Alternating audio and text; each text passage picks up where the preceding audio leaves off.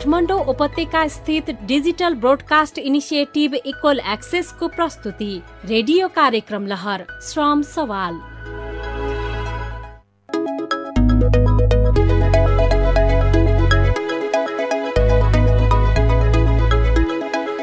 नमस्कार। नेपाली समाजको जल्दो बल्दो एउटा ठुलो सवाल सरोकार वैदेशिक श्रम र रोजगारी। वास्तवमा भन्ने हो भने नेपालका विभिन्न संवैधानिक र राजनीतिक परिवर्तन सँगसँगै पनि यो एउटा सवालले अहिले झन्झन एउटा महत्त्वपूर्ण रूप लिइरहेको छ। जनसङ्ख्याको एउटा महत्त्वपूर्ण पक्ष हो माइग्रेसन अर्थात् स्थानान्तरण। त्यसमध्ये पनि रोजगारीको कारणले गर्दा विभिन्न ठाउँमा स्थानान्तरणका कुराहरू हामीका जल्दो बल्दो रूपमा प्रस्तुत भइरहेको छ। वर्ल्ड कपको कुरा गरौँ अथवा जापानको कुरा गरौँ, कोरियाको कुरा गरौँ अथवा इजरायलको कुरा गरौँ, युरोपको कुरा गरौँ अथवा डाइभर्सिटी भिसाको कुरा गरौँ, केमा छैन वैदेशिक रोजगारी र माइग्रेसनको कुरा।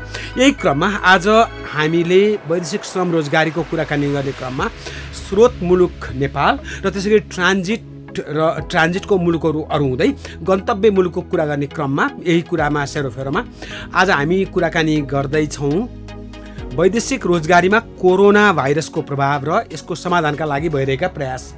कोरोना भाइरस एउटा ठुलो महत्त्वपूर्ण समय कालखण्डको रूपमा आएको थियो। अहिले हामी कोरोना भाइरसबाट राहत पाएको अवस्थामा छौँ र पनि हामी अझै पनि भन्न सक्छौँ corona virus is not dead, अर्थात् कोरोना भाइरस सकिसकेको छैन। कोरोनासँगै डेङ्गीको नयाँ रूप आयो होला, तर कोरोना भाइरसको कुरो फेरि पनि कुनै पनि समय सङ्क्रमण हुनसक्छ भन्ने कुरा हामीले भुल्नुहुन्न। यसको प्रभाव पर्यो वैदेशिक श्रम रोजगारीमा। यही कुराको सेरोफेरोमा आज हामी दुईजना हाम्रा स्रोत व्यक्तिहरूसँग रहनेछौँ। बेनुमाया गुरुङ हुनुहुन्छ महिला तथा बालबालिका बेचबिखन विरुद्ध सहकर्मी समूह, जसलाई अङ्ग्रेजीको छोटकरी रूप एटविन भन्ने गरेर चिनिन्छ। एटविनको कार्यकारी निर्देशक हुनुहुन्छ र बेनुमाया गुरुङजी परिचित व्यक्तित्व हुनुहुन्छ यो क्षेत्रमा। र त्यसै गरी अर्को हाम्रा आजका स्रोत व्यक्ति हुनुहुन्छ हरिबहादुर थापा। हरिजी सुरक्षित आप्रवासनका लागि राष्ट्रिय सञ्जालका अध्यक्ष हुनुहुन्छ, जसलाई छोटकरीमा NNSM भन्ने गरिन्छ। र हरिजी नमस्कार। हजुर नमस्कार सर। असल भयो, भेट भयो। र हरिजी हामीसँग जुम अनलाइनबाट कनेक्टेड हुनुहुन्छ, प्लेटफर्म जुमबाट, र जो वास्तवमा कोरोना भाइरसपछि धेरै लोकप्रिय भएको एउटा प्लेटफर्म हो, चाहे MS टिम होस् अथवा जुम होस्। र त्यसै गरी बेनुजी भने हाम्रो ललितपुरको झम्सिखोल स्थित साउन्ड रुममै हुनुहुन्छ। र अर्को कुरा के भने देशभरिका रेडियोहरू, किनभने रेडियोबाट जस्तो सहज रूपमा सूचना पुर्याउन कहीँबाट पनि सम्भव छैन। टेलिभिजनमा बसेर हेर्नै पर्यो, बोकेर हिँड्न मिलेन। रेडियोको एउटा गुण भनेको के भने हिँड्दै सुन्दै गर्न मिल्यो, बोकेर हिँड्न मिल्यो। अरू कैयन गुण त छँदैछन्। टेलिभिजनमा पैसा तिर्नु पर्यो, रेडियोमा पैसा तिर्नु परेन, फी तिर्नु परेन, त्यो पनि यसको गुण हो। त्यस कारणले गर्दा हामीले रेडियो रोजेका हौँ। र मेरो सबभन्दा पहिला त पत्रकार जीवहरू त जेमा पनि आफ्नो सवालमा जहिले पनि लागि पर्नुहुन्छ, तर महिला तथा बालबालिका बेचबिखन विरुद्ध सहकर्मी समूह नेपालबाट निकटबाट यसलाई निहाल्नुभएका बेनुजीसँग सोध्दछु। कोरोना भाइरस अर्थात् COVID-19 भन्ने गरिन्छ, यसैको कारण वैदेशिक रोजगारीमा परेको सकारात्मक र नकारात्मक प्रभाव के हुन्? हजुर नमस्कार। सजिलोको लागि जानेहरूको सङ्ख्याको विथ रेस्पेक्ट टु रेमिट्यान्सको कुरामा, मनोसामाजिक कुरामा, राजनीतिक प्रभावमा र स्वास्थ्य क्षेत्रमा। हजुर धेरै धेरै धन्यवाद र सम्पूर्णलाई नमस्कार। जुन यो कोभिडको प्रभावबाट जुन हामीले भन्यौँ, सायद विश्वको कुनै पनि क्षेत्र र व्यक्ति यसबाट अछुतो रहेन। अनि त्यसमा पनि नेपालमा पनि जुन एउटा ठुलो यसको अर्थतन्त्र GDP नै हामी भन्छौँ, एउटा माइग्रेसन अथवा रेमिटेन्समा आधारित रहेको छ, त्यसले चाहिँ असर नपार्ने कुरा नै भएन। र सबभन्दा पहिला त यसमा स्वास्थ्यको कुराको हिसाबले नै मैले भन्न चाहेँ। स्वास्थ्यको हिसाबले एउटा गम्भीर असर सम्पूर्णले पारे पनि, किनकि धेरै माइग्रेन्ट वर्करहरू पनि एउटा चाहिँ यही कोभिडले गर्दाखेरि मृत्युवरण गर्नु पर्यो र कतिपयले शरीर पनि हेर्न पाएन आफन्तहरूलाई। एउटा त्यो अवस्था थियो भने कतिपय माइग्रेन्ट वर्करहरू वर्षौँसम्म त्यहीँ अड्किनको लागि बाध्य भए, आफ्नो परिवारबाट टाढा भएर त्यो यसरी माइग्रेन्ट वर्करमा एउटा त्यो असर थियो भने त्यो। अनि अर्को मैले यसले गर्दाखेरि यहीँ पनि अड्केका जुन कतिपय रोजगारको प्रतीक्षामा रहेकाहरू पनि रोजगारीमा जान नपरेको कारणले यसले एउटा चाहिँ आर्थिक सँगसँगै यसले चाहिँ हाम्रो स्वास्थ्यमा त असर पार्यो, सँगसँगै आर्थिक पनि पार्यो। र अर्को कुराहरू चाहिँ मैले चाहिँ के भन्न चाहेँ, जब यो चाहिँ फर्मल रूपमा नै एउटा केही मुल्कहरूमा भिसा लगायत जहाँ चाहिँ हाम्रो एउटा अलिकति बढी गन्तव्य जाने जुन हाम्रो माइग्रेन्ट वर्करहरूको थियो, त्यो मुल्कहरूमा पनि जुन जहाँ चाहिँ हामीले भिसाबाट जानुपर्ने अवस्था थियो, त्यो त्यहाँ नगएको कारणले एउटा चाहिँ यसमा चाहिँ के भयो त अनडकुमेन्टेड तरिकाबाट, जस्तो कि भारतकै भनौँ न हिँडेर पनि पुग्ने, त्यहाँबाट अन्य मुल्कमा जानुपर्ने पनि एउटा चाहिँ आर्थिक भनौँ न एउटा अनडकुमेन्टेड तरिकाले हामीले के भन्छौँ भिसा नलिकन जाने माइग्रेन्ट वर्करहरूको सङ्ख्या एउटा बढ्यो, जसले गर्दाखेरि उहाँहरूले जोखिममा पार्ने र जुन एउटा हाम्रो विधिवत रूपमा जाने जुन माइग्रेन्टहरूले केही प्रावधानहरू जुन एउटा हाम्रो राज्यले दिएको संरक्षणको प्रावधानबाट पनि उनीहरू हामीले के भन्छ सेफ्टी नेटकोबाट पनि उनीहरू त्यसमा परेनन्, त्यसबाट उम्किन भनौँ न उम्किएर जाँदाखेरि त्यसमा पनि उहाँहरूको जोखिम एउटा चाहिँ बढेको अवस्था चाहिँ रह्यो। र विशेष गरी यसमा चाहिँ महिलाहरू, किनकि यसले गर्दाखेरि मैले के पनि भन्न चाहन्छु, आन्तरिक स्थानागमनले पनि यसले प्रभाव पार्यो र आन्तरिक स्थानागमन पनि एउटा रोजीरोटीको लागि पनि अत्याधिक रूपमा चाहिँ बढ्यो। र त्यसले गर्दाखेरि एउटा वयस्क महिला र पुरुषको स्थानागमन मात्र होइन कि उहाँहरूसँग आश्रित बालबालिकाले पनि यसले असर पार्यो र त्यो बालबालिकाहरूको शिक्षा विकास र अरू जोखिममा पनि असर पार्यो, सँगसँगै उहाँहरूको विभिन्न शोषणको बेचबिखन लगायतको अरू जोखिममा पनि पार्ने चाहिँ अवस्था रहेको थियो। र अर्को मैले के भन्न चाहिँ चाहेँ, जस्तो कि त्यो समयमा पनि कतिपय हाम्रो माइग्रेन्ट वर्करहरू जो चाहिँ सहयोगको अपेक्षामा थिए होइन, अथवा उहाँले रेस्क्यु गर्नुपर्ने थियो, त्यस्ताहरूले त्यसले कुराले पनि यो कोभिडले चाहिँ नितान्त चाहिँ असर पारेको छ। र अर्को महत्त्वपूर्ण कुरा त यसले यो सबै कुराहरूले भेट्निरहँदाखेरि रोजगारी पाउने अवस्था गुमाउनु, हिलडुलको अवस्था गुमाउनु, रोजगारी नपाउनु लगायतको कुरा गर्दाले यसले चाहिँ आर्थिक र अन्य जोखिम त बढायो नि, आर्थिक रूपमा पनि ठुलो नै माइग्रेन्टहरूको सङ्ख्यामा असर पारेको छ। हरि थापाजी, माइक्रोफोन लिएर हिँड्नुभयो तपाईँ र तपाईँको समूह, त्यसै गरी क्यामेरा लिएर हिँड्नुभयो, कलम लिएर हिँड्नुभयो, अनलाइनमा सकेसम्म सूचनाहरू पोस्ट गर्दै गर्नुभयो। के त त्यस्तो विशिष्ट कोरोनाले गर्दा हाम्रो रोजगारीमा पारेको एउटा एकदम प्रभावहरू, त्यस्ता उदाहरणीय कुराहरू के छन्? यसमा अब यहाँ बेनुमायाजीले धेरै कुराहरू भनिसक्नु भएको छ। सामान्यतया हामीले कोरोनाभन्दा अगाडिको समयलाई हेर्ने हो भने 2076-77मा 3,68,433 जनाले श्रम स्वीकृति लिएर जानुभएको रहेछ।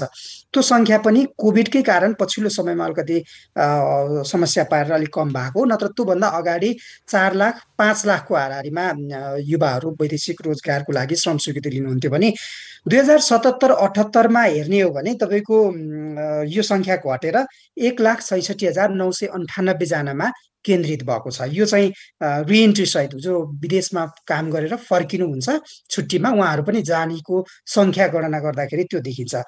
र अघिल्लो 76-77मा 8 खर्ब 75 अर्ब विप्रेसन नेपालमा आएको थियो। 2077-78मा 9 खर्ब 6 अर्ब विप्रेसन आयो भने 2078-79 जुन भर्खरै हामीले सकेका छौँ त्यसमा हेर्ने हो भने 6,30,090 जना मान्छेहरू युवाहरू वैदेशिक रोजगारमा जानुभएको छ। यो निकै ठुलो सङ्ख्या हो। र रेमिटेन्सको कुरा गर्नुहुन्छ भने 9 खर्ब 61 अर्ब रुपियाँ विप्रेसन चाहिँ सो समयमा नेपालमा आएको देखिन्छ।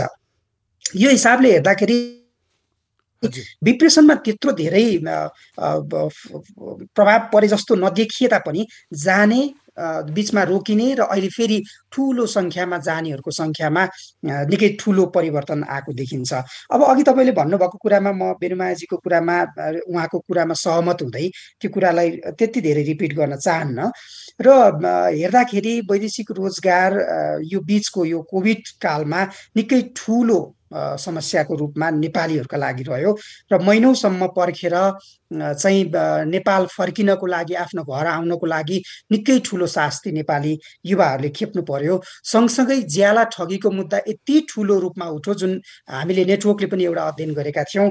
त्यहाँनेरि रोजगारदाताहरूले कम्पनी बन्द चाहिँ कोभिडको कारणले भयो भन्दै उनीहरूलाई पैसै नदिकन उनीहरूले गरेको कामको स्यालेरी नै नदिकन नेपाल फर्काउनु भयो, जसको सङ्ख्या एकदमै ठुलो छ। धेरैले आफ्नो पारिश्रमिक लिन पाउनु भएको थिएन। र महिलाको कुरा त अघि उहाँले भनिहाल्नुभयो। महिलाहरूको अवस्था, महिलाहरूको परिस्थिति अझ जटिल थियो। जो लेखबद्ध भएर आलेखबद्ध भएर जानुभएको थियो, उहाँहरूलाई केही तुलनात्मक रूपमा अलेखबद्ध भएर जो लेखबद्ध हुनुहुन्न थियो, उहाँहरूको लागि झन् ठुलो जटिलताहरू हामीले देखेका थियौँ। र अब सकारात्मक कुरो पनि तपाईँले भन्नुभएको हुनाले यस्ता यी टेक्नोलोजीमा त केही परिवर्तनहरू देखा परे। सँगसँगै कोरोना जस्तो विपद तुरुन्तै आउन सक्दो रहेछ नि त। हामी सजग भएर चाहिँ बस्नु पर्दो रहेछ, आफू सजग भएर बस्नु पर्दो रहेछ। सकेसम्म त रोजगारी पाएदेखि अथवा स्वरोजगारका अवसरहरू सृजना गर्न सकेदेखि त बाहिरभन्दा हजुर त स्वदेशमै राम्रो रहेछ भन्ने पाठ चाहिँ सिकाए जस्तो लाग्छ। हजुर बेनुजी, यो एउटा ठुलो जुन हामीले देशमा विभिन्न किसिमको हाम्रो सिभिल वार जस्तो अथवा गृहयुद्ध नै भयो, त्यसमा भन्नलाई हिचकिचाउनु पर्ने कुरो भएन। तर त्यसको बदलामा हामीले संविधान, गणतन्त्र, राज्य पुनर्संरचना पायौँ। त्यसपछि भुइँचालो पनि एउटा उल्लेख्य एउटा हामीले बिताएको एउटा कालखण्ड भयो। भुइँचालोपछि कोरोना महामारी अथवा पेन्डेमिक भयो र यसबाट वैदेशिक श्रम रोजगारीको बारेमा नजिकबाट निहालिरहनु भएको छ। योबाट भएको यो पुनर्स्थापनालाई वैदेशिक श्रम रोजगारीलाई श्राप सम्झिन्छन्। वैदेशिक श्रम रोजगारीबाट अब हामीले अरू देशमा उद्यमशीलता स्थापना गर्नुपर्छ, हाम्रो देशमा क्षमता अभिवृद्धि हुन्छ अथवा गराउँछौँ, र त्यसै गरी टेक्नोलोजी ट्रान्सफर हुन्छ अथवा प्रविधि हस्तान्तरण हुन्छ।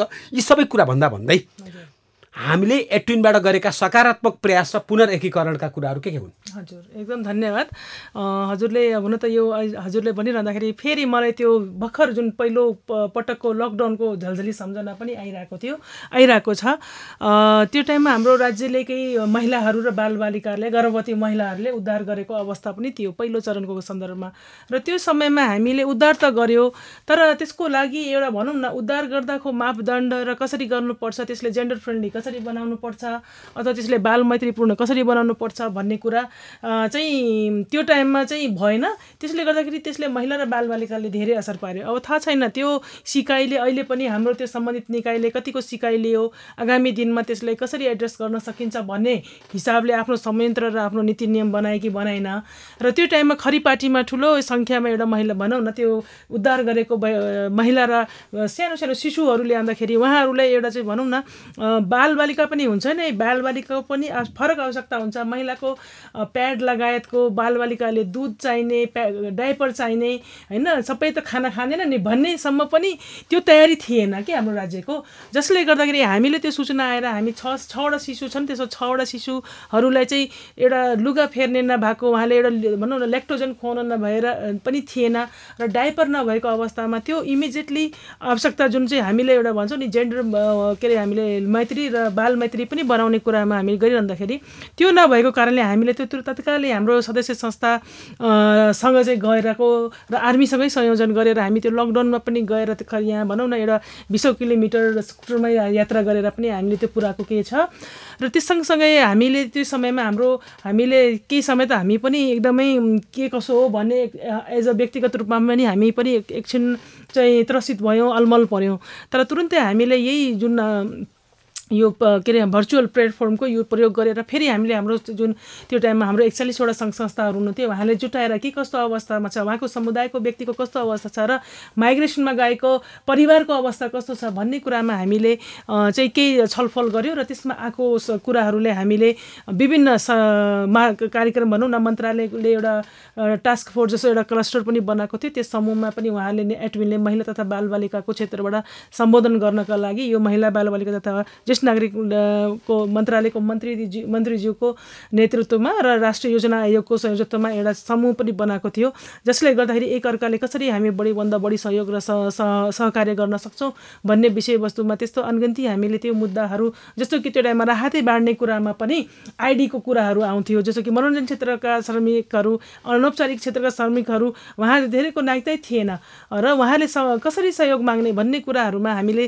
त्यस्तो र कति राहतको काममा पनि गऱ्यौँ। पर्यौँ र यो सबैले भनिरहँदाखेरि मनोरञ्जन क्षेत्रका जुन महिलाहरू कामदारहरू थिए अनौपचारिक क्षेत्रमा काम गर्ने उहाँहरू पनि यसका जोखिममा परेका र त्यसमा हामीले बढीभन्दा बढी राज्यसँग र सिभिल सोसाइटीसँग पनि सहकार्य समन्वय गरेर उहाँले बढीभन्दा राहत पनि कसरी दिन सकिन्छ र एउटा पोजिटिभ एउटा सिकाइको कुराहरू भनिरहँदाखेरि हामीले अनौपचारिक क्षेत्रका कामदारहरूसँग अथवा मनोरञ्जन क्षेत्रका कामदारसँग पनि काम गर्दाखेरि उहाँहरू अलिकति बढी माइग्रेसन भनौँ न फरेन माइग्रेसनका एउटा भनौँ न एउटा अब एउटा उम्मेदवार पनि र पछि पनि त्यो जब उहाँले रोजगारी विहीन बनाउँदाखेरि उहाँहरू जसरी एनी हाउ विदेशमा जाएर कमाउनु पर्यो भन्ने कुरा किनकि यहाँ त सबै तपाईँको यो धराशायी भइसकेको थियो मनोरञ्जन क्षेत्रहरू पर्यटन क्षेत्र धराशायी भइसकेको अवस्थामा त्यो अवस्थामा पनि उहाँले चाहिँ एउटा चाहिँ के सिक्नु भनेर उहाँले भन्नुभयो कि सेभिङ गर्ने किनकि उहाँले जति कतिपय अनौपचारिक क्षेत्रको हामी त्यसै पाउँछौँ जति कमायो त्यति नै उडाइदियो कि खाइदिने तर भोलि पर्सि चाहिँ पनि चाहिन्छ भने उहाँले बचत नगर्दाखेरि उहाँले कोभिडमा जब लकडाउन टोटली हुँदा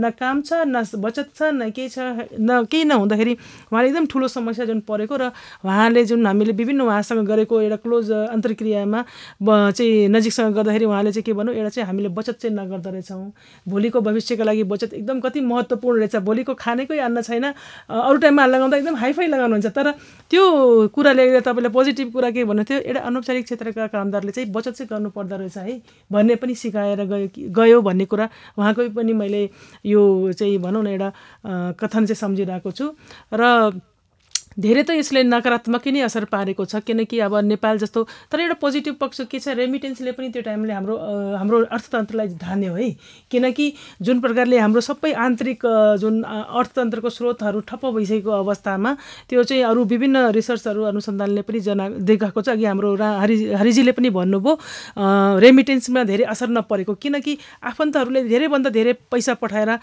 कसरी रेमिटेन्स दिएर उहाँले के राहत दिन सक्नुहुन्छ आफूसँगै नभए पनि भन्ने प्रकारले जुन प्रकारले माइग्रेन्ट वर्करहरूले सहयोग गर्नुभयो त्यो कुरामा चाहिँ उहाँले चाहिँ रेमिटेन्सले चाहिँ हाम्रो त्यो टाइमको अर्थतन्त्रलाई धराशायी हुनबाट बचायो त्यसले गर्दाखेरि माइग्रेन्ट वर्करहरू कति महत्त्वपूर्ण छन् देशका लागि किनकि यसको ठुलो एउटा संरचना यो विश्वमै 5औं नम्बरमा पर्छ जुन नेपाल रेमिटेन्स बढी पठाउने उसको पर्सेन्टेजको हाम्रो हिसाबले हेर्दाखेरि त्यो हिसाबले चाहिँ यो अर्थतन्त्रको एउटा त्यो टाइममा भनौँ न हाम्रो माइग्रेन्ट वर्करले गरेको ठुलो सहयोग अर्थ चाहिँ हाम्रो भनौँ न यो जिडिपीमा अथवा अझै पनि योभन्दा पनि सायद हुन सक्थ्यो नराम्रो अवस्थामा हामी जान सक्थ्यौँ दयनीय अवस्थामा जस्तो कि हामी श्रीलङ्का देखिरहेछौँ होइन श्रीलङ्काको पनि हामी सहभागी श्रोता हामी छौँ कार्यक्रम लहर श्रम सवालमा र हामी देशभरिका 87.5 देखि 108 मेगाहर्जसम्मका रेडियोहरूबाट एकैसाथ यो साँझ प्रस्तुत छौँ र मैले निवेदन गरिहालेँ हामीले श्रम सवालको म्यागजिन संस्करण शनिबार रिलिज गर्छौँ विभिन्न स्टेसनहरूबाट खास गरी रेडियो नेपालबाट बिहान 9:20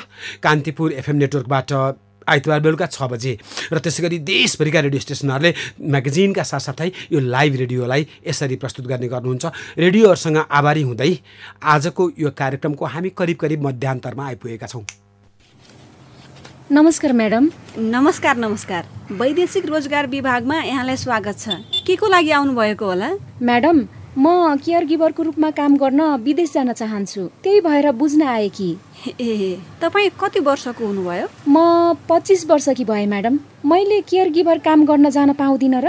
कम्तीमा 10 कक्षा उत्तीर्ण भएको नेपाली नागरिक 25 वर्षदेखि 45 वर्ष उमेर ननाघेको न्यूनतम 5 फिट अर्थात् 1.4 मिटर उचाइ र तौल 45 किलोग्राम प्रहरी रेकर्ड राम्रो भएको शारीरिक एवं मानसिक रूपमा स्वस्थ र गरौँ भारी बोक्न सक्ने चुनौतीपूर्ण हेरचाह सेवा प्रदान गर्न सक्षम र इच्छुक व्यक्ति केयर गिभरका लागि योग्य हुन्छ। यी सबै कुरा मिल्छ मसँग। बरु काम पो के गर्नुपर्ने हो? ल सुन्नुहोस्, प्राथमिक उपचार, बालबालिका, ज्येष्ठ नागरिक तथा अपाङ्गता भएका व्यक्तिहरूको सरसफाई, आराम प्रदान गर्ने आपतकालीन सेवा दिनुपर्छ। यसलाई नर्सिङ सेवा भनिन्छ। त्यस्तै घरभित्र तथा बाहिरको सरसफाई, यसलाई हाउसकिपिङ भनिन्छ। त्यसपछि पोसिला खानेकुरा बनाउने, खुवाउने लगायतका काम गर्नुपर्छ। मलाई त आफ्नै घरमा काम गरेको अनुभव छ। यस बारेमा जान्न के गर्नुपर्छ? तपाईले 3 महिना अर्थात् 390 घण्टा अवधिको तालिम लिनुपर्छ। वैदेशिक रोजगार बोर्डको सचिवालयले केयर गिभर सम्बन्धी पाठ्यक्रम नै तयार पारेको छ। बोर्डबाट मान्यता प्राप्त वा वैदेशिक रोजगार विभागमा सूचीकृत संस्थाहरूले तालिम दिन्छन्। तालिम खुलेको कसरी थाहा पाउन सकिन्छ त म्याडम? तपाईले आफ्नो पालिकाको कार्यालय, सिटिभिटी र यस अन्तर्गतका शिक्षालयहरू वैदेशिक रोजगार विभाग र बोर्डमा पनि सम्पर्क गर्न सक्नुहुन्छ। तालिमपछि सिधै कामका लागि विदेश जान पाइन्छ त? तालिमपछि तपाईँले राष्ट्रिय सिप परीक्षण समितिबाट सिप परीक्षण गराउनुपर्छ। त्यसपछि सरकारले केयर गिभरका लागि खुल्ला गरेका देशमा श्रम स्वीकृति लिएर जान पाउनुहुन्छ। विदेश जान हतार गर्नु नहुने रहेछ, पहिला त तालिमको लागि बुझ्नु पर्यो। हुन्छ, सिप सिकेर दक्ष भएपछि मात्रै विदेश जानुहोला है। युरोपियन युनियनको आर्थिक सहयोगमा ब्रिटिस काउन्सिलद्वारा प्रबन्धित दक्षता परियोजना र आप्रवासन सम्बन्धी संयुक्त राष्ट्रसङ्घीय निकाय IOM नेपालद्वारा जनहितमा जारी।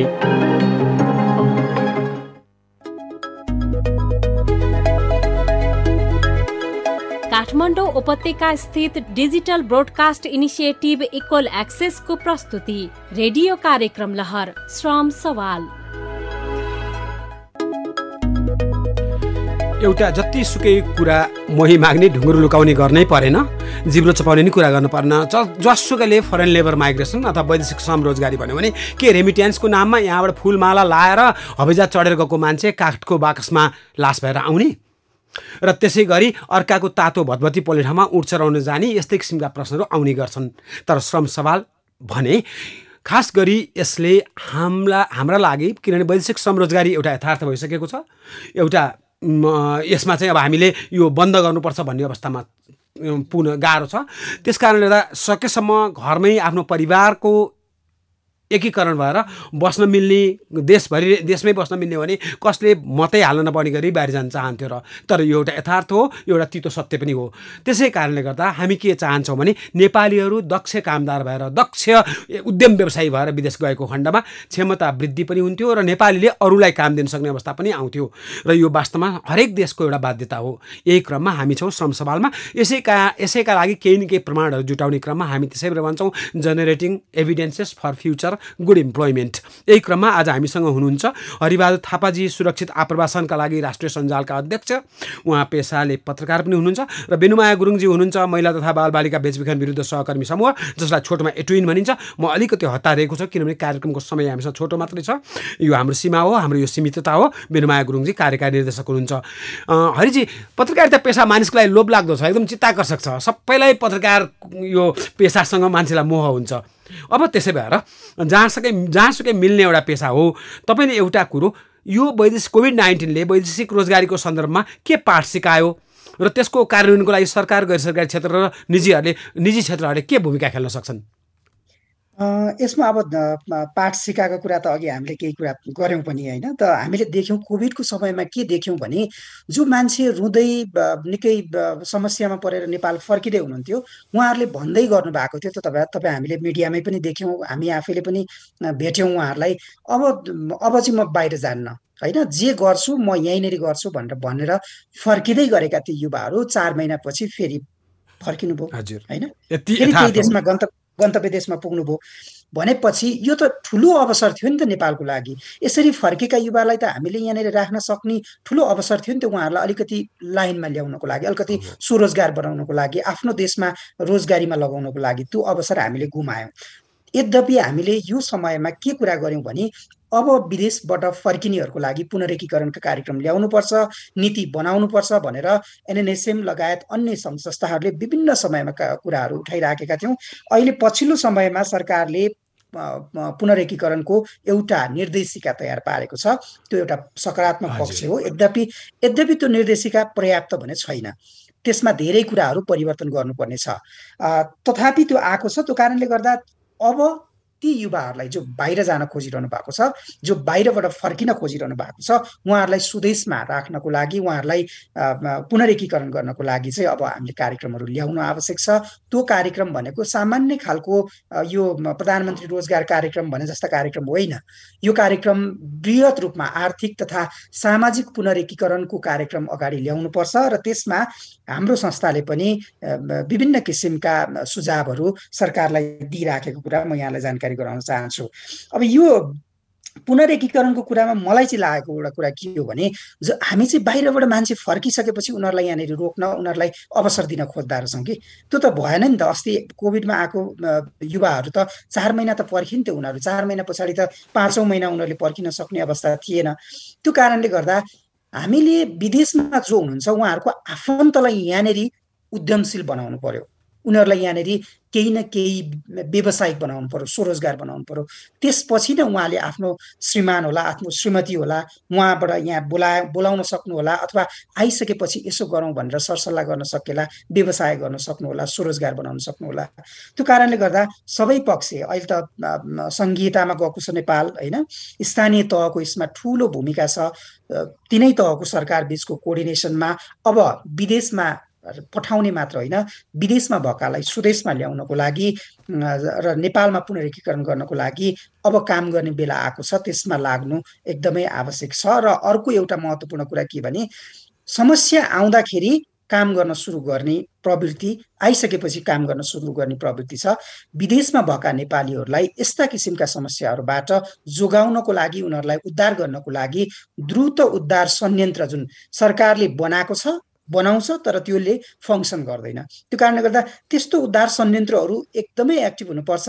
समस्या आइसकेपछि होइन, आउनुभन्दा अगाडि नै सचेत भएर बस्नुपर्ने र काम गर्नुपर्ने अवस्था देखिएको छ सर। बेनुमाजी, यहाँ त महिला वैश्विक समरोजगारीका महिलाहरूको निकटको सामिप्यता हुनुहुन्छ, त्यसमाथि पनि लमजुङको हुनुहुन्छ र प्रशस्त यहाँलाई यो मामला थाहा छ। आधा मिनटमा के सन्देश छ यहाँको उहाँहरूप्रति अब यति बेला कोभिड-19 पछि सकेको पाठको सन्दर्भमा? हजुर धन्यवाद। किनकि वैदेशिक रोजगार मलाई लाग्छ यो दिगो चाहिँ कुनै पनि समाधान हुँदै होइन। अघि तपाईँले भने जस्तो जबसम्म हामी देशभित्र नै त्यो भनौँ न रोजगारी सिर्जना गर्दैनौँ, उहाँले दिगो बनाउँदैनौँ। किनकि हामीले देखेका छौँ ठुल्ठुलो फिलिपिन्स जस्तो देशहरूले त विकासको यो आधार हुँदै होइन, क्षणिक मात्रै हो, यो हुँदै होइन, टेम्परेरी मात्रै भन्छ भने क्षणिक मात्रै यो चाहिँ हो। त्यही भएर मुख्य रूपमा चाहिँ हामीले नेपालभित्र नै रोजगारीको अवसर चाहिँ कसरी सुरक्षित गर्ने, र मैले एउटा के भन्न सक्छु, हामीले रोजगार प्रवर्धन गर्ने होइन, व्यवस्थापन गर्नुपर्छ। किनकि हामीसँग वैदेशिक रोजगार प्रवर्धन बोर्ड हो, तर हामीले चाहिँ व्यवस्थापन चाहियो, यसको प्रवर्धन होइन। ताकि हामीले यसले प्रचार प्रसार गर्ने होइन कि यदि कोही जान्छन् भने पनि सुरक्षित रूपमा जाऊ, रोक्ने कुरा पनि होइन। यदि जान चाहन्छ भने सुरक्षित जाऊ, तर नेपालभित्र नै व्यवस्थापन गर्नुपर्छ। व्यवस्थापन बोर्ड हुनुपर्छ।